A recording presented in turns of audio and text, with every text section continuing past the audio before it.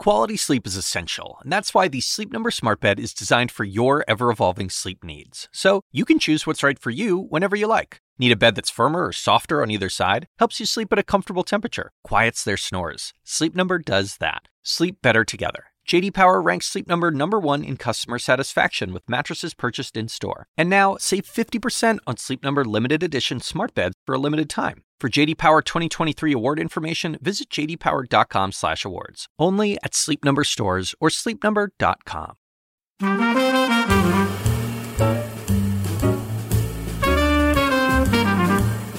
And now, from Luminary Media and the University of Chicago Institute of Politics, The Axe Files, with your host, David Axelrod. Anyone who knows anything about American diplomacy knows Bill Burns, a universally respected career diplomat. He served under Republican and Democratic administrations in sensitive roles, including ambassador to Jordan, ambassador to Russia, and finally as Deputy Secretary of State in the Obama administration. He was the man who laid the groundwork for the Iran nuclear agreement and has been involved in most major foreign policy issues for a generation. He's written a book called The Back Channel about his career in service of this country and making the case for the importance of diplomacy. Ambassador Burns came to the Institute of Politics recently. We sat down to talk about his career, about the need for diplomacy, and the state of the world today. Bill Burns, it's great to be with you. It's great to be with you. I had the privilege of sitting in on some meetings on the sidelines and on some weighty issues during my years in the White House, and always admired you as sort of the thoroughgoing professional. So it's really a pleasure to be with you and to talk about your life and career in this great new book of yours, The Back Channel. But and you, in keeping with my sense of you, you write very little about yourself as your life in particular, your growing up and so on, and you devote yourself to the craft of diplomacy and your significant role in the history of the last 30 years. But I want to delve into your because I did not know about that your dad was such a prominent person in the military and in diplomacy, really, did both. But tell me about him. Sure. No, I'm enormously proud of my dad. He was a career Army officer, rose to the rank of Major General. You were born at Fort Bragg. Fort Bragg, North Carolina, and spent, I grew up bouncing from one Army post to another around the U.S. I went to 3 different high schools, started in California, then Oklahoma, Pennsylvania. Let's stop there for a second, because that had to be challenging for a kid. I mean, I moved my family once when my kids were small, and it was hard for them to adjust to a new school, and so you were doing it perpetually. It's true. No, it's a hard adjustment sometimes, but when you're in that world in an Army family, sort of like foreign service families, that's just the way it is, and so you think that that's normal. In a way, it had its benefits. I loved playing basketball and baseball in high school, and I was mediocre at both. But, if you had a bad season in one place, you could reinvent yourself the next time. Yeah. So, no internet then. They couldn't look up your stats. No, right. But you noted somewhere, maybe in the book, but that it also equipped you for, going to new places, meeting people you haven't. It makes you adaptable. I think it certainly gives you a good sense of your own country, too. And a lot of times professional diplomats, the challenge you run into is you absorb yourself in other societies, and you can lose touch with your own. And, I was lucky because I was equipped from that experience growing up in the way that I knew my own society pretty well and its strengths and its diversity and physical beauty and everything else. And so I always try to draw on that as a diplomat overseas. Your dad was very much involved in the most significant issue of his era, which was nuclear proliferation and disarmament. Helped negotiate the intermediate range nuclear treaty, which is now just kind of poignant. I mean, I saw my dad, who's now 87 and doing great, thank God. But, it was 30 years ago that he helped to negotiate that treaty, which was a big step forward at the time. And, of course, now it's about to die on the vine. And so a lot of that old arms control architecture that was built up in the worst of the Cold War, I think is beginning to fall away. And that's a real shame. But, no, I'm enormously proud of my dad. And how much were these kinds of issues? He also was the director of the Arms Control and Disarmament Agency after that, left the military to do that. How much of that was sort of dinner table talk? How much was it? Not a lot. My dad didn't bring the office home, but, you sort of grow up with it too. So in a way, that was my exposure to public service. I mean, I saw it through the eyes of military service, but, it gave me a sense of, the satisfaction, the fulfillment that you can derive from that too. And so, did you know from an early age, once you decided that you weren't going to be an NBA player? Right. That was a very early age. Yeah. Did you know that that something in the foreign service, foreign policy realm was in your future? Yeah, I mean, I wish I could say that I had a sort of neat plan from an early age. When I was 18, one of my best friends in high school's father became the U.S. ambassador to Egypt. So the summer of 1974. So I spent 4 months that summer living in Cairo, started to learn Arabic. That was my first exposure really to the world overseas, but also to the world of diplomacy too. So I got a preview of it then. That was a pretty roiled time to be over there. It sure was. I was there after the war in 73. The war in 73, and I was there in June of 1974 when President Nixon, on his last legs as president, made his trip to the Middle East too. So I remember him coming through Cairo in that period, again, as a very impressionable 18-year-old. So, I started to get Sadat, is that right?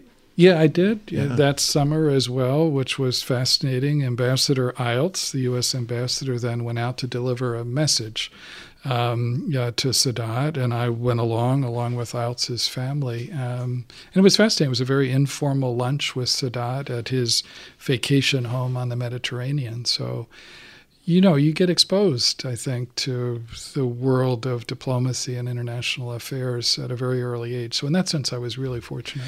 I want to talk about the Middle East, and we'll get to it, but just mentioning Sadat makes you realize how things happen that you can't plan for that can change the course of history. He, of course, was assassinated. Rabin in Israel in the 90s, in the midst of a big push toward which you were around and aware of and involved in for a peaceful solution to the Palestinian-Israeli conflict. And you just think about these people who fired the shots, I guess, going back to the Archduke Ferdinand and through history, and just changes the course of history, because actually it matters who are in these jobs. It does. No, leadership matters enormously, whether it's in a really complicated part of the world like the Middle East or any place else. And, people like Sadat and Yitzhak Rabin, who are prepared to take risks and have a larger vision of the interests of their countries and the value of peace.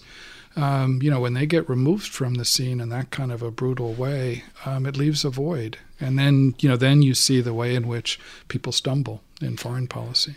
You got a Marshall Scholarship. You studied at Oxford, and then you joined the Foreign Service. And your first posting was in the Middle East, in Jordan. Had a kind of inauspicious beginning. Yeah, I used to tell this story to new Foreign Service officers to remind them that you don't have to have a rocket-propelled start in any profession. I was persuaded, actually I thought this was a great idea, a great adventure, to drive a truck filled with communications equipment from Amman, capital of Jordan, to Baghdad in Iraq, middle of the Iran-Iraq War in the 1980s, and thought this would be a great adventure until I got to the Iraqi border. And an Iraqi security officer who bore a striking resemblance to Saddam Hussein, ended up confiscating the truck and all of its contents. I had to drive under police escort the rest of the way to Baghdad through, Anbar province and a lot of places that later became well known to Americans, Fallujah and lots of others. I then spent the next 3.5 decades as a Foreign Service officer worried that my pay was going to get docked for the cost of the Never recovered the stuff, huh? Never recovered the stuff. What did they say to you when you turned up? Oh, when I turned up in Baghdad, I think they were relieved in a sense, but it didn't exactly create much expectation about my future as a diplomat, I don't think. But your future did take off, and you went back to the States after a couple of years, you worked at the State Department, and you worked at the NSC. Talk about the difference between being, you were later an ambassador twice, and you were a political officer and so on, being out in the world and being at the State Department or at the NSC, and the difference between sort of the theory and being out in the field. And I think increasingly, especially for my generation of American diplomats, it became incredibly important to have an understanding of how the policy process works in Washington, which you can only get from working in Washington, as well as how to navigate, foreign landscapes overseas. Traditionally, that had been the focus of American diplomats. Lots of people I admired in the generations before mine spent almost their entire career serving overseas. And so I think in this day and age, and certainly in my generation, you got to be able to do both if you're going to be an effective diplomat. In other words, if you're sitting in the White House Situation Room, as you well know, it helps if you can bring a granular sense of foreign leaders and how you navigate those complicated places. But by the same token, when you're working overseas, it's hard to be effective if you don't understand how to help shape the policy process in Washington too. Yeah. So I think that's the pattern that you're likely to see more into the future. You were at the NSC in the late 80s, and you were a staff assistant in the Near Eastern Affairs Bureau. It was a tumultuous time to be there. It was. And it was a good education for me because I worked at the National Security Council staff. I ended up at a pretty young age running the Middle East office there. But right after I arrived, the Iran-Contra scandal broke, which almost brought down a presidency in Ronald Reagan. So I saw in those first few months how an NSC staff system should not work. But then, Colin Powell ended up becoming the National Security Advisor. I worked for him. I saw a much more disciplined National Security Council staff. He was the one who promoted you. He did. Yeah, he did. And I remember going over and trying to persuade him that he should find someone more senior to be the head of the Middle East office there. And he basically said, I wouldn't have asked you if I didn't think you should do it. And I was smart enough at least to understand that was my cue to walk out of the office and do the best I could. But it was a good education in how Washington works. You were in the policy planning staff. Mm-hmm. You were deputy director, acting director at the State Department during the Bush administration, the first Bush administration, and you write very glowingly about that period. And it was an incredibly eventful period, the fall of the Berlin Wall and the Soviet Union, and it seemed like a whole new era there. And it was again a tumultuous time for the president. But you speak very glowingly about him, about Jim Baker, the Secretary of State. Talk to me about that period of time. Sure. Well, it really was, this is 1989 to beginning of 1993. It was one of those plastic moments in international history that comes along maybe a couple times a century. We saw it in 1945 and the years after that, the end of the Second World War, the beginning of the Cold War. And I think we saw it again in 1989, the end of the Cold War. But both of those periods intersected with a group of American statesmen, in the case of 1989, led by President George H.W. Bush and James Baker as the Secretary of State, Brent Scowcroft, the National Security Advisor, who were truly impressive in the way in which they understood how best to apply American power and diplomacy. And they understood the landscape and its transformations and the opportunities as well as the challenges that it created. Baker in particular was a really impressive person to work for. And I'm not trying to exaggerate my role. I was a mid-level officer at that time, but I used to travel with him all the time on his trips. And, he had a sense of strategic purpose. He understood that this moment of singular American dominance with the end of the Cold War wasn't a permanent condition. He had to use that leverage to try to shape an order that would outlast, American dominance. He also had a sense of strategic empathy, as did President Bush 41. They understood the predicament of Mikhail Gorbachev and what the Soviet Union was going through as it collapsed. You didn't see them, spiking the football on top of the Berlin Wall. You didn't see them swaggering at a moment when, by any rational measure, American statesmen could have swaggered. And I always learned a lot of lessons from that. There was a sense of humility that, and it wasn't shy about the exercise of power, but a sense of humility about the importance of balancing ends and means, and at some point taking some really important calculated risks, like they did in the process of helping to reunify Germany and keeping it in NATO, but also then demonstrating restraint. In some ways, it would have been the easiest thing in the world to continue to pursue Iraqi forces. Yeah, well, I wanted to ask you about that because that's been written about and talked about quite a bit, that decision not to go and topple Saddam, which they could have done. They could have, and it was a reminder to me, a lesson to me, and the value of restraint at certain times, because they understood, I think, President Bush and Baker did, that if they had done that, it would have wrecked the coalition that they had put together so painstakingly, in Desert Storm in the effort to push Saddam out of Kuwait, because that was the premise, to push him out of Kuwait. It wasn't to topple the regime. They also, I think, had a healthy respect for all the challenges of the day after, if you did topple Saddam Hussein. And then I think for Baker also, he already had in mind the value of using that moment and really unparalleled American leverage to try to put together the Madrid Peace Conference to bring Arab Israelis and Palestinians together in the same room around the same negotiating agenda, which he was later successful in doing.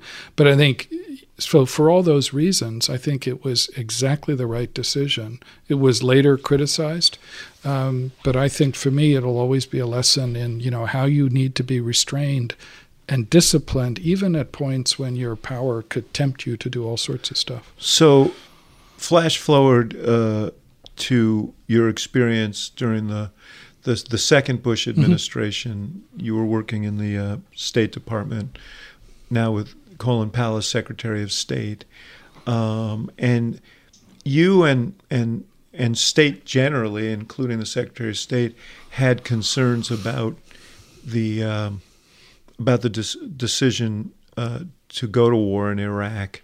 How much did the experience that you had during that first Gulf War and watching how that was handled, how much did that impact on your judgments and your concerns that you expressed internally about this, about the second Gulf War?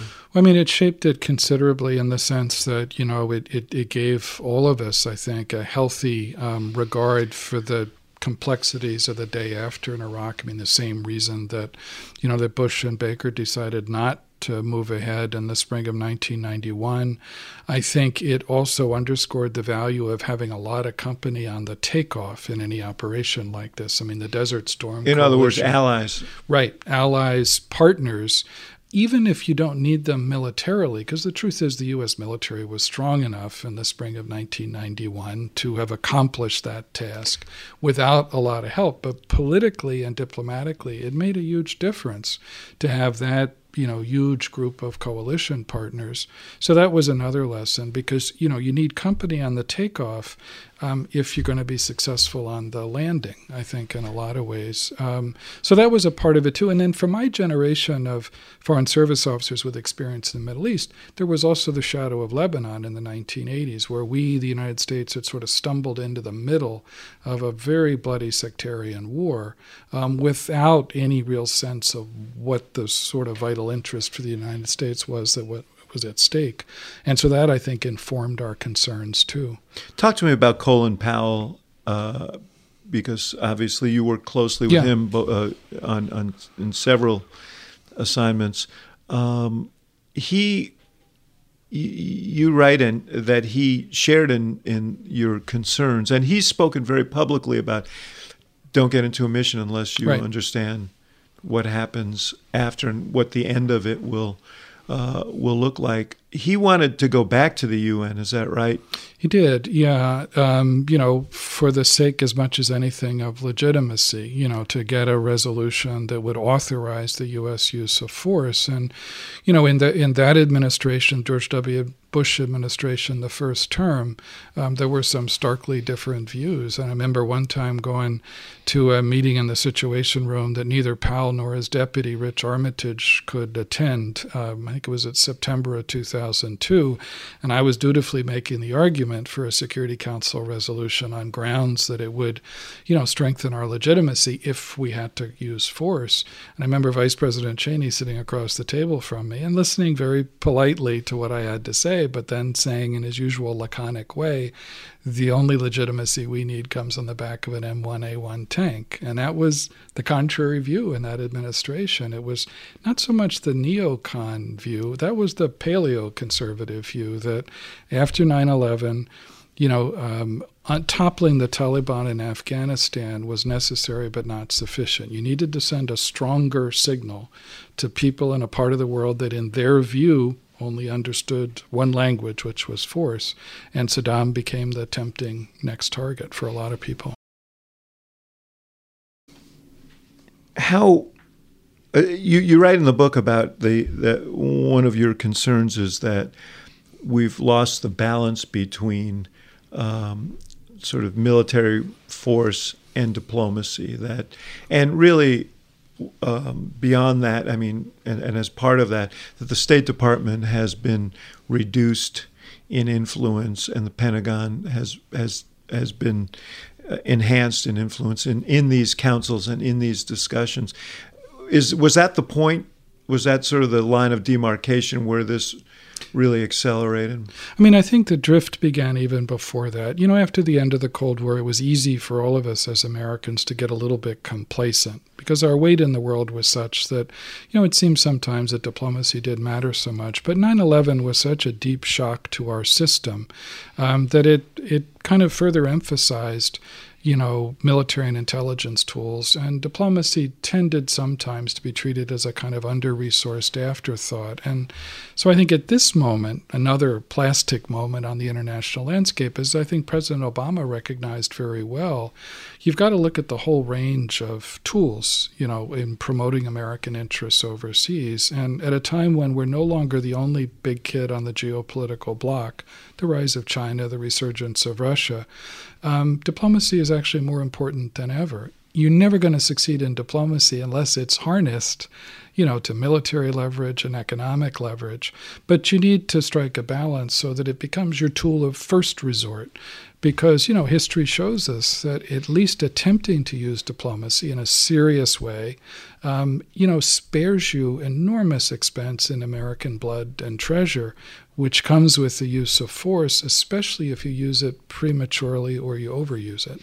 One of the battles that you guys lost in that period of time was who and how the post-invasion period would be handled in terms of reforming Iraqi society and so on. I know you wrote about your concerns about that proved out about the impact of sectarian warfare in the absence of a strong man controlling there. But you essentially had to sit by, and the Pentagon took over that post invasion period. That must have been a painful thing to watch. Yeah, I mean, I remember, even before the war in the summer of 2002, two colleagues of mine in the Middle East Bureau and the State Department had the most depressing brainstorming session of our careers, where we tried to lay out all the things we thought could go wrong after Saddam was toppled. Because in a sense, we always thought, and here I don't mean to minimize the military challenge,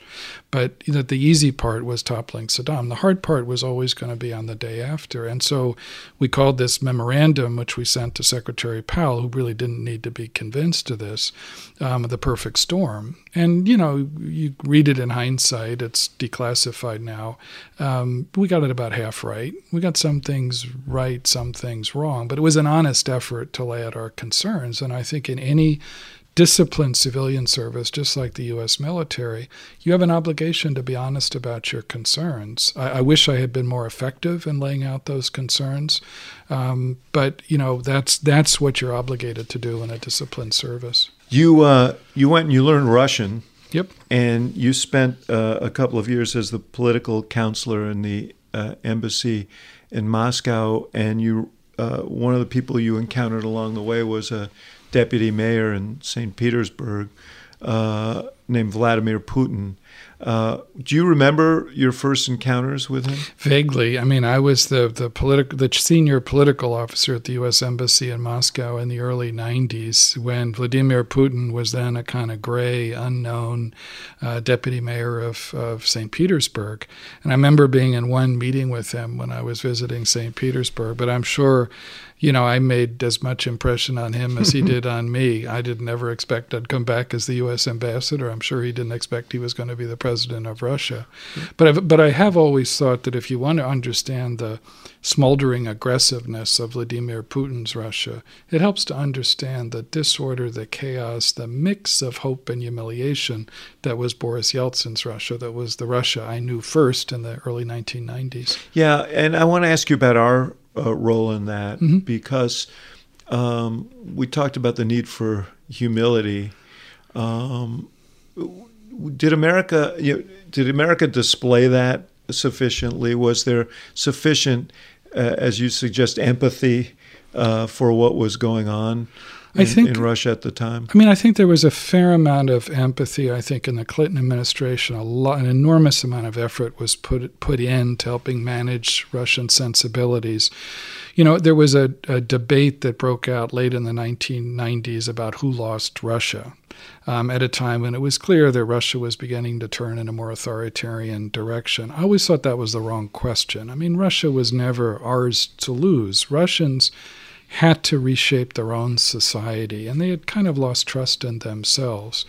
I'm not a fatalist. I don't think we were fated to have the kind of ugly adversarial relationship we have today, but there was a certain amount of competition that was always going to be built into it. So sure, could we have managed different moments better? What about how we approach NATO and the push to admit former Soviet states into NATO? Well, I think in the first phases of it, in the mid-1990s, late 1990s, when we first admitted Poland and some of the Central and East European states, when I was sitting in Moscow as the political chief, I tried to highlight the reality that we shouldn't underestimate the Russian reaction to that at some point they would be back economically and politically at least, and there'd be this sense that they were taken advantage of. But to be honest, I never thought that either that wave or the later wave which brought the Baltic states into NATO were lethal to the U.S.-Russian relationship. Poles had their own sense of historical insecurity caught between the ambitions of Germany and Russia. So you can understand the need to help anchor Poland in a sense of security and possibility. Where I do think we made a mistake was, you fast forward a decade later in the spring of 2008, when we pushed towards the end of the George W. Bush administration to open the door to formal membership for Ukraine and Georgia in NATO. And that almost inevitably engendered a reaction, not just from Putin, but for a whole range of people across the Russian political elite. I think each of us, Americans and Russians, had our illusions, over the last quarter century since the end of the Cold War. Ours was that, we could eventually maneuver over or around any Russian leadership, because in the early 90s we could. But there came a point where Russia was able to push back, and Putin took a particular relish in doing that. Russians had their own illusions. I think Putin's had the illusion that an authoritarian system, which is essentially a one-dimensional economy, which has demographic problems, is a solid basis for competition in the 21st century. I think that's an illusion too. But again, when Putin came to power, and especially as he was surfing on $130 a barrel oil and the Russian economy bounced back, he was determined to push back. He thought we had taken advantage of Russia's moment of historical weakness, so when he saw dysfunction and polarization in our system, he was going to try to take advantage. I had the honor of going with the president to Russia in 2009. I remember. And were you with him when he met with Putin? I was, I remember. Because he came back. I mean, I was the beneficiary because he was supposed to meet with Gorbachev next. Right. And they said, go in there and talk to Gorbachev because Putin's running along. When I asked the president what happened, he said, well, the first hour or so was just a catalog of the indignities that he felt the U.S. had heaped on. It's true. Well, I had the bright idea of riding out in the limousine with the president to suggest that maybe the way to break the ice would be to ask Putin, what he thought had gone right and gone wrong. 55 minutes later, after a pure monologue by Putin and a listing of grievances, I was wondering whether I had a future in the State Department or in the Obama administration at that point. But it was actually, I think, a shrewd thing for the president to do. It gave Putin a chance to get some things off his chest. The president, listened carefully and then pushed back on a number of issues. But that at least opened up the possibility of a more serious dialogue. The challenge, of course, became, Putin was prime minister. He was no longer president of Russia in that period. So one of the structural problems we faced, and the president faced, was how do you sustain a connection with Vladimir Putin, who, even though he wasn't president, sitting in an office in the Kremlin, was clearly the central decision maker in Russia. Yeah. He did have a good relationship with Medvedev. It's been so long, I can't even... Medvedev, yes. Yeah. No, he did, I agree. And and there was some progress made during that period, but the door kind of slammed shut when Putin returned to the presidency. It did. I mean, I think, what was termed the reset in policy in 2009, 2010, to this day, I think was a smart thing for the United States to do. Our relationship with Russia had cratered. We thought it had hit an all-time low. We've discovered since then how much lower it can go after the war between Russia and Georgia in August of 2008. It made sense in our cold-blooded self-interest as well as Russia's to explore areas where we could cooperate. So we eventually did on Afghanistan, on the Iranian nuclear issue. New START Treaty. The New START Treaty, which was a really important step forward, I think. But we didn't have a lot of economic ballast in the relationship. And you also had a Vladimir Putin behind the scenes, still the central decision maker, who became increasingly concerned, I think, especially after the revolution in Libya and Gaddafi's overthrow, in which Russia had actually allowed a Security Council resolution to be passed that legitimized the use of force to help topple Gaddafi, that eventually helped topple Gaddafi. I think Putin became increasingly convinced that the United States was taking advantage of Russia and he needed to push back. Medvedev, yeah. I always felt that he and Obama related well to each other, as they were not born. They didn't really live through the brunt of the Cold War. They were both lawyers. They were kind of almost technocrats in a way, and they were able to speak on that level. That wasn't the same with Putin. No, it wasn't. And, in a way, Putin and Medvedev, even though they're not all that far apart in age, came from different generations. Putin was raised professionally in the KGB. The most searing experience for him was the collapse of the Soviet Union and what was, in effect, defeat in the Cold War. Medvedev's whole professional life largely came after the end of the Soviet Union and the end of the Cold War. Right. Talk about Putin and where we are today. Because, you speak of he had a sense that America has been meddling in his affairs, and there's no doubt that part of what was done during the Obama administration was to try and support civil society movements there. Mike McFaul, who became a target of Putin, our ambassador there, was very much involved with that. He felt that Hillary Clinton had meddled in their election by calling for fair and free elections there. Do you think in his mind that this was just retaliation, what he's doing here? It was both, I think, a matter of conviction and convenience for Putin to connect dots that really weren't meant to be connected, in the sense of U.S. activities that he would see as efforts to undermine him. He drew a straight line from the weakness of the 1990s to the color revolutions in Georgia and then Ukraine, and saw all this as an effort to undermine him and keep Russia down. Not trying to justify that. That's just his conviction. It was also convenient for him because he could use an enemy at the gate to justify very repressive practices at home. And Putin, in my experience, was always, a very combustible combination of grievance and insecurity and ambition, all wrapped up together. I remember first meeting I had with him as the newly arrived U.S. ambassador, summer of 2005. So I'm meeting with him at the Kremlin, which, as you well know, is built on a scale meant to intimidate visitors, especially new American ambassadors. So you walk through these huge halls, down long corridors. You come to the end of one huge hall. There are these 2-story bronze doors. And you're kept waiting there for a minute just to let all this sink in. And then the doors crack open. Out comes Vladimir Putin, who's, not, as you know, not particularly impressive. Yeah. He's 5'6", but he carries himself with great self-assurance. And so he comes walking toward me, and before I got a word out of my mouth, said, you Americans need to listen more. You can't have everything your own way anymore. We can have effective relations, but not just on your terms. That was vintage Vladimir Putin. It's not subtle. It's kind of defiantly charmless. But he was delivering a message then. And so, based on his conviction that we were determined to keep Russia down, when he saw an opportunity to take advantage of polarization and dysfunction in the U.S. political system, 2016, he seized it.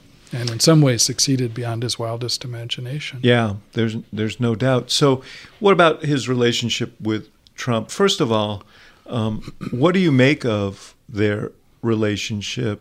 And what did you think when you saw Trump, for example, standing next to him in Helsinki and saying he said they didn't do it, and I take his word for it? Well, I think efforts with Putin, in my experience, efforts like that, especially from an American president, to ingratiate yourself, are seen as a sign of weakness and manipulability. So I think if you had been able to see the cartoon balloon coming out of Putin's head on that stage in Helsinki, it would have said, what an easy mark. I struck the mother lode. Right, because from his point of view, I don't know that he ever had any expectations that he was going to be able to work with the Trump administration to roll back sanctions and everything else. He tried, but I don't know that he was convinced that would happen. But next best thing for him was a dysfunctional United States, an erratic leadership that's, consumed by its own internal political challenges and is not nearly as formidable a leadership force on the international landscape. From Putin's point of view, that creates more space for Russia. So I think he's seen it as an opportunity. Yeah.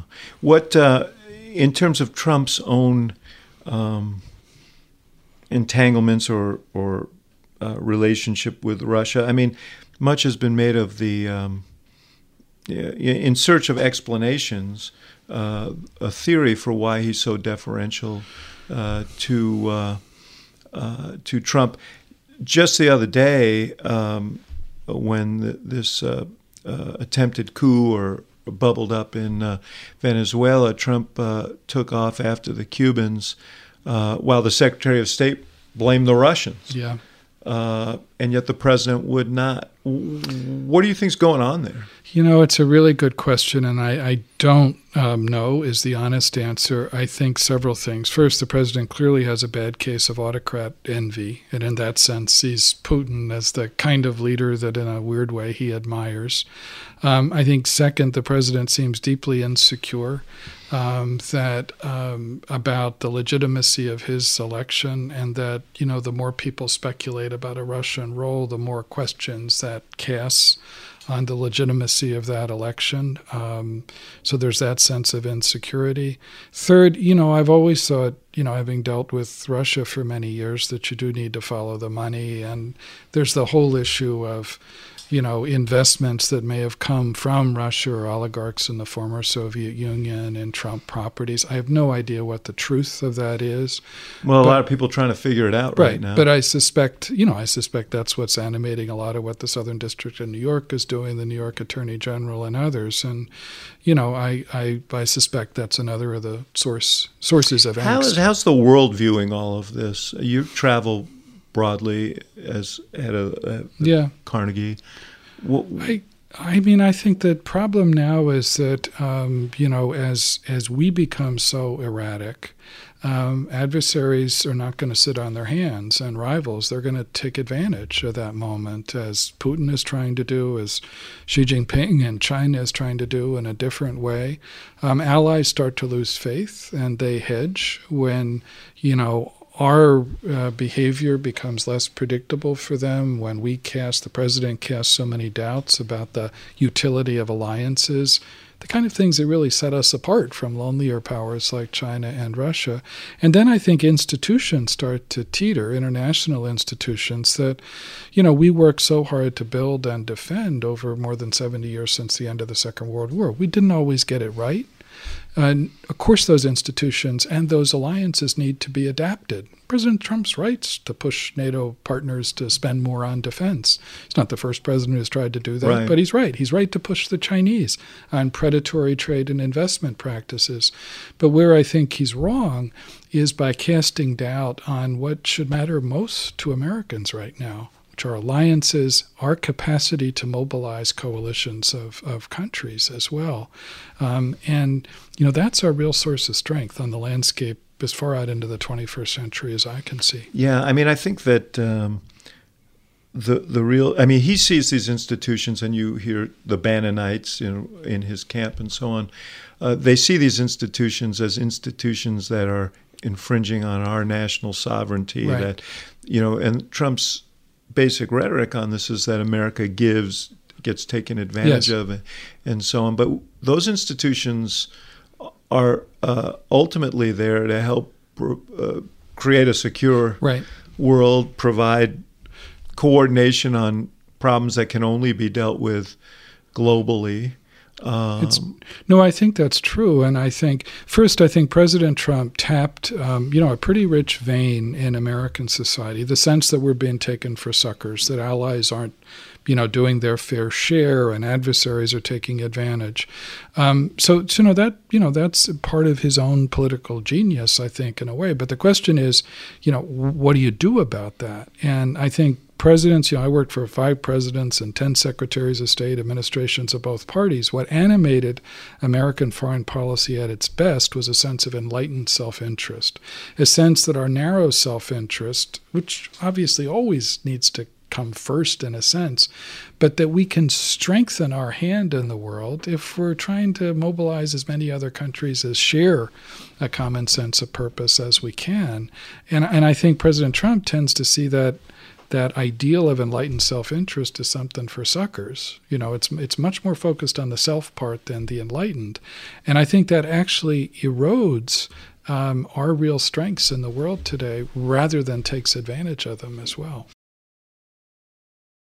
One of the things you write about that deeply concerns me is the rate of change in the world driven by technology, driven by globalization, and the inability, partly because of divisions of not just our country but other countries, to react. And so you have this mobilization of the disrupted in this great revolution. You point out that this is the Industrial Revolution on steroids, and you see these nationalist movements and these nativist movements growing not just here, but all over Europe and around the world. Well, you've written and spoken about this as eloquently as anyone. But I mean, I was in the UK 2 weeks ago, and we're clearly having a nervous breakdown on both sides of the Atlantic right now in some ways.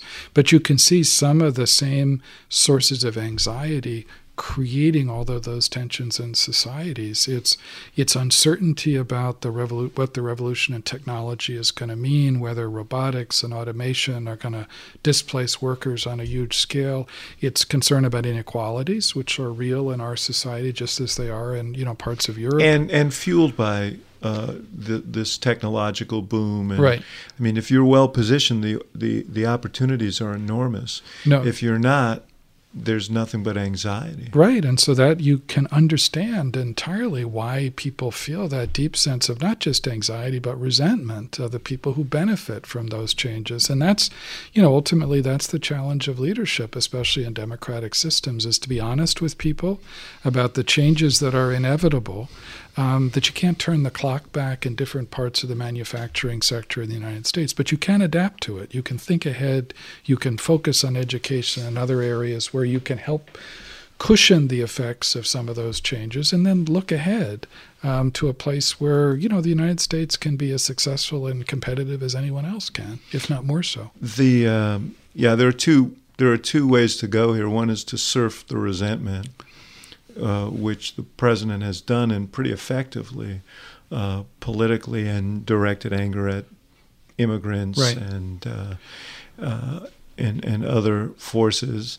The other is to try and address the anxiety in a real and substantive way. I think that's right, and you see lots of populist imitators and nationalist leaders in Europe who are doing exactly the same thing. They play on people's fears, which are real, but they don't offer Plan B. They don't offer an alternative vision of, okay, these challenges are real. But here are the ways in which we need to understand them, and here are the ways in which we need to try to get ahead of them. In service of his project, the president has withdrawn the country from a number of global agreements on climate change, the TTP, as it relates to trade with Asia, mm-hmm. major strategic issue, and the one that you worked so long and hard on, which was the Iran nuclear mm-hmm. agreement. What's the impact of that withdrawal? Well, I think it was an historic mistake, and I think you can measure the impact in a couple of ways. One is sort of the collateral damage of it. I think it does further erode American credibility. Now, that's an overused term in Washington, as you know. It's often used by people like me, card-carrying members of the Washington establishment, to push presidents in directions which maybe they shouldn't go. I didn't check your ID, but I will accept your admission. I didn't mean that in a complimentary way. So there's that erosion of credibility against a pattern of retreat from all the agreements you mentioned. Second, I think we're widening the fissures between us and our closest European allies who are trying to stick with the nuclear agreement, in a sense doing Vladimir Putin's work for him. Third, we're eroding the utility of sanctions over time. Yeah, the foreign minister of Germany stand up a year ago and say all of us need to reduce our vulnerability to the U.S. financial system. So this won't happen overnight, but we'll wake up 5 or 6 years from now and find that sanctions, which have been always used well, but when we've used them strategically, have been a pretty potent instrument, aren't as potent anymore. And then there's another set of dangers of collisions, I think, whether it's between us and the Iranians in the Middle East or between some of our closest partners and the Iranians, and then the real danger of escalation, too. And, I worry that the main purpose of the administration strategy right now is not really to produce a better nuclear deal, but rather to produce either the capitulation of this Iranian regime or its implosion. And I think those aims are not tethered to history, at least as I've understood it with the Iranians. We can do a lot of economic damage to Iran. I don't underestimate that for a moment. But I think it tends in some ways to play to the strengths of the hardest of the hardliners in that regime. And, I just wouldn't underestimate the dangers of an escalation and of collisions in a part of the world where they rarely end well. I'm sure that he's also being encouraged by some of our allies in the region, Sunni allies in the region, the Saudis in particular. Talk about those relationships, because you write about, and I thought it was really important, how one balances values. America's stood for human rights in the world. That's been a fundamental value, and self-interest. So, for example, the situation we faced with the Saudis and the slaying of Jamal Khashoggi, how should the administration have dealt with that, given all the equities? Well, I'd start on a note of humility because, over my 3.5 decades as a diplomat, I certainly didn't always get it right in striking the balance between values that matter, not just to Americans, but to lots of people around the world, and self-interest. When you have a big stake in counterterrorism cooperation, how does that balance against genuine concern about human rights violations? Having said that, I think in a relationship like the U.S.-Saudi relationship, which matters to both of us, I think it's really important not to check your values at the door. I think, people will argue that you have to be careful about pushing values too hard because you're going to disrupt a relationship or make it more brittle. Actually, I think, not raising those kind of concerns is actually what's going to make those, societies and leaderships more brittle over time. So in the case of Saudi Arabia, it seems to me the United States ought to be, quite strong in our support for legitimate efforts at social and economic modernization, what the Crown Prince Mohammed bin Salman has laid out, hard as it is to achieve. We ought to be strong in our support of Saudi Arabia against legitimate external threats, whether it's Iran or anybody else. But we should be equally direct and equally blunt in our concerns about overreach, whether it's overreach domestically, the kind of repressive tendencies that caused this regime to murder Jamal Khashoggi in the Saudi diplomatic establishment in Turkey, and to push back against external overreach, like in Yemen today, which is a humanitarian catastrophe, but also, I think, a strategic catastrophe for the Saudis.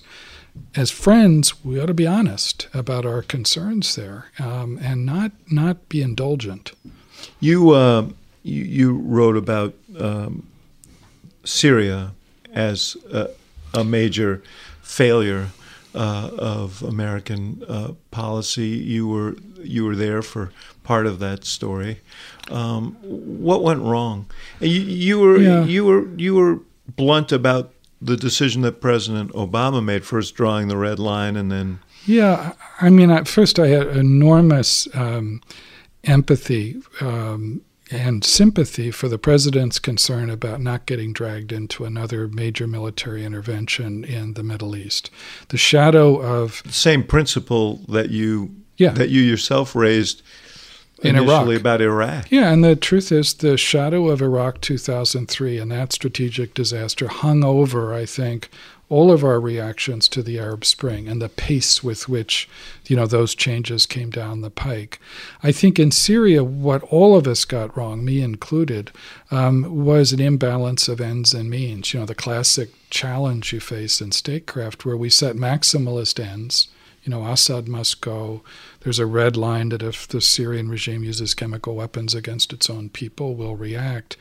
And yet our means, I think, turned out to be too minimalist in the sense they were pretty grudging and incremental. So you think once those markers were laid that there was some responsibility to follow up on them? Well, or I think an alternative would have been not to set such maximalist goals. And then, ironically, I think actually use a little bit more assertive means early on in the Civil War, when I think that might have given us more leverage, not to achieve a military solution, that wasn't, I think, going to happen, but more leverage for American diplomacy in that period. At a moment early in the Civil War. So arming the rebels. Yeah, earlier on. I think if you look at everything we did from 2011 through 2015, it's actually pretty impressive. But we stretched it out over a long period of time. Whereas you look at Putin's intervention in September of 2015, which I'm the last person to try to justify.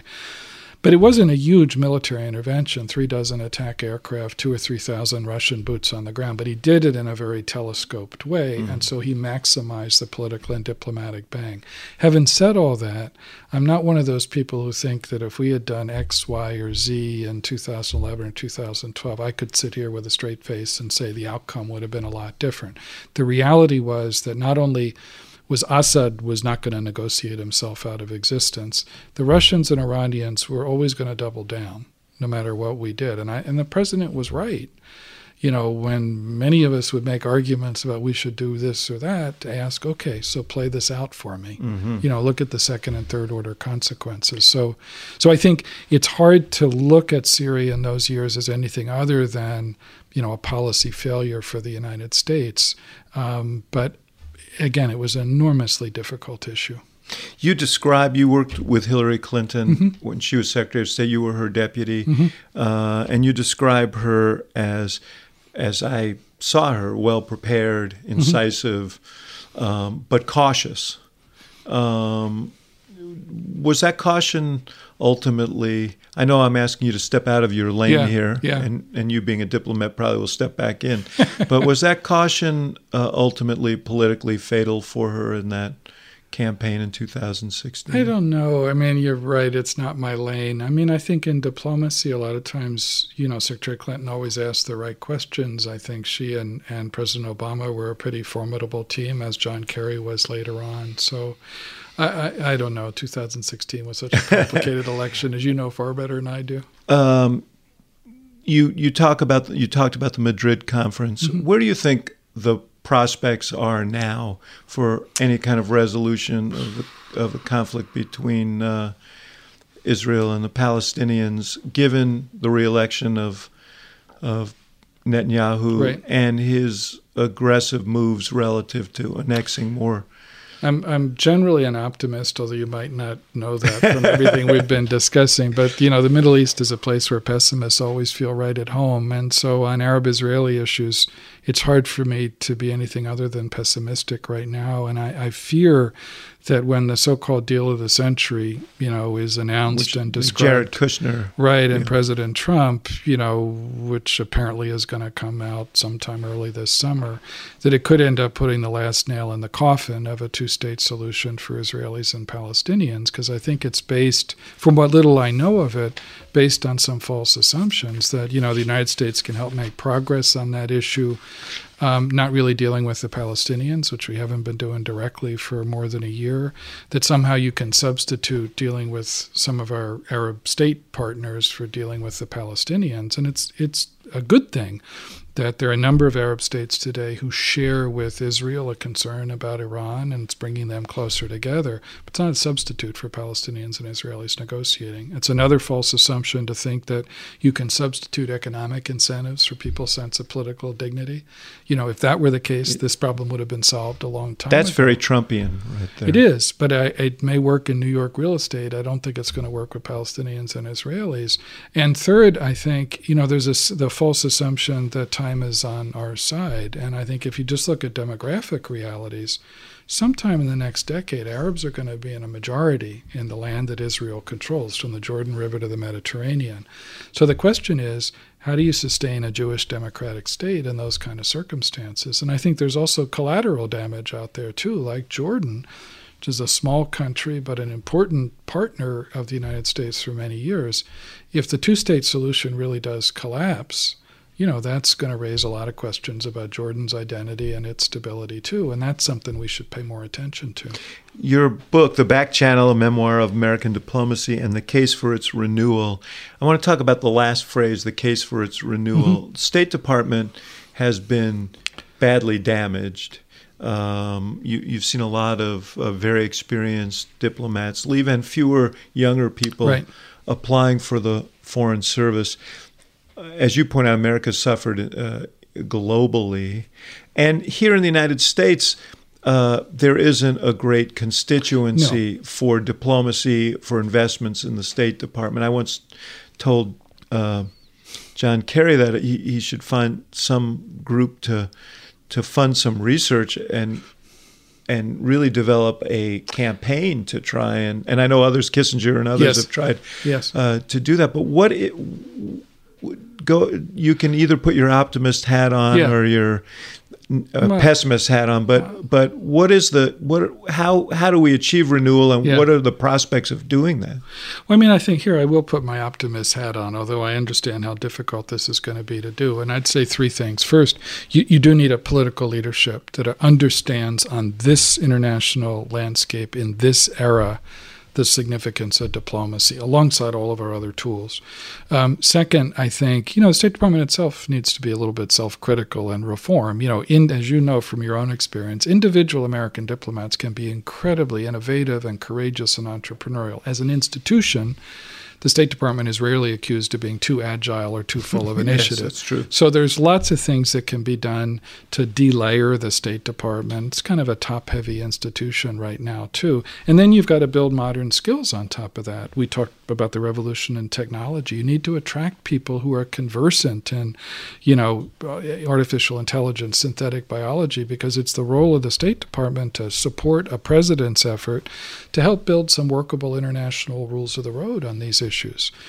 Same is true in climate change. Same is true of the increasing significance of economic issues and traditional national security policy. And then third, this is an area that you know far better than I do, I think both the State Department and an elected political leadership need to recognize there's a pretty big domestic disconnect in our society right now between people in Washington and the establishment, again, in a sense, and lots of American citizens who, when we preach the virtues of disciplined American leadership, don't really need to be persuaded of the value of American engagement in the world, but they're skeptical about the discipline part because they've seen overreach, they've seen instances where it seems like people are taking advantage of us too. So we all tell ourselves rightly. And the wars have not helped in that regard. No, it's a classic case of overreach that's come back to haunt us, like Iraq 2003, and makes people, as we saw after Vietnam. Right, and that makes people suspicious. And so that was not invented by Donald Trump. That's a disconnect which existed, and President Obama was quite eloquent about speaking to it. But State Department, I think, needs to do a better job of not just recognizing that disconnect, but acting on it. We all tell ourselves rightly that smart foreign policy begins at home, in a strong economic and political system, which is, of course, true. But it ends at home, too, in better jobs and a healthier environment and more security. And we need to do a better job, as you were suggesting before, of helping Americans understand the practical value of, smart diplomacy overseas, too. Not an easy task. Not an easy task. Well, but I suspect, and not just in your role as president of the Carnegie Institute for International Peace, that you, Mr. Burns, will be in the middle of those discussions for some years to come. So it's great to be with you. Thank you for coming to the Institute of Politics. No, it's a pleasure. At the University of Chicago. Great to see you again. Thanks so much. Thank you for listening to The Axe Files, presented by Luminary Media and the University of Chicago Institute of Politics. The executive producer of The Axe Files is Matthew Jaffe. The show is also produced by Pete Jones, Zane Maxwell, Samantha Neal, and Allison Siegel. For more programming from the IOP, visit politics.uchicago.edu.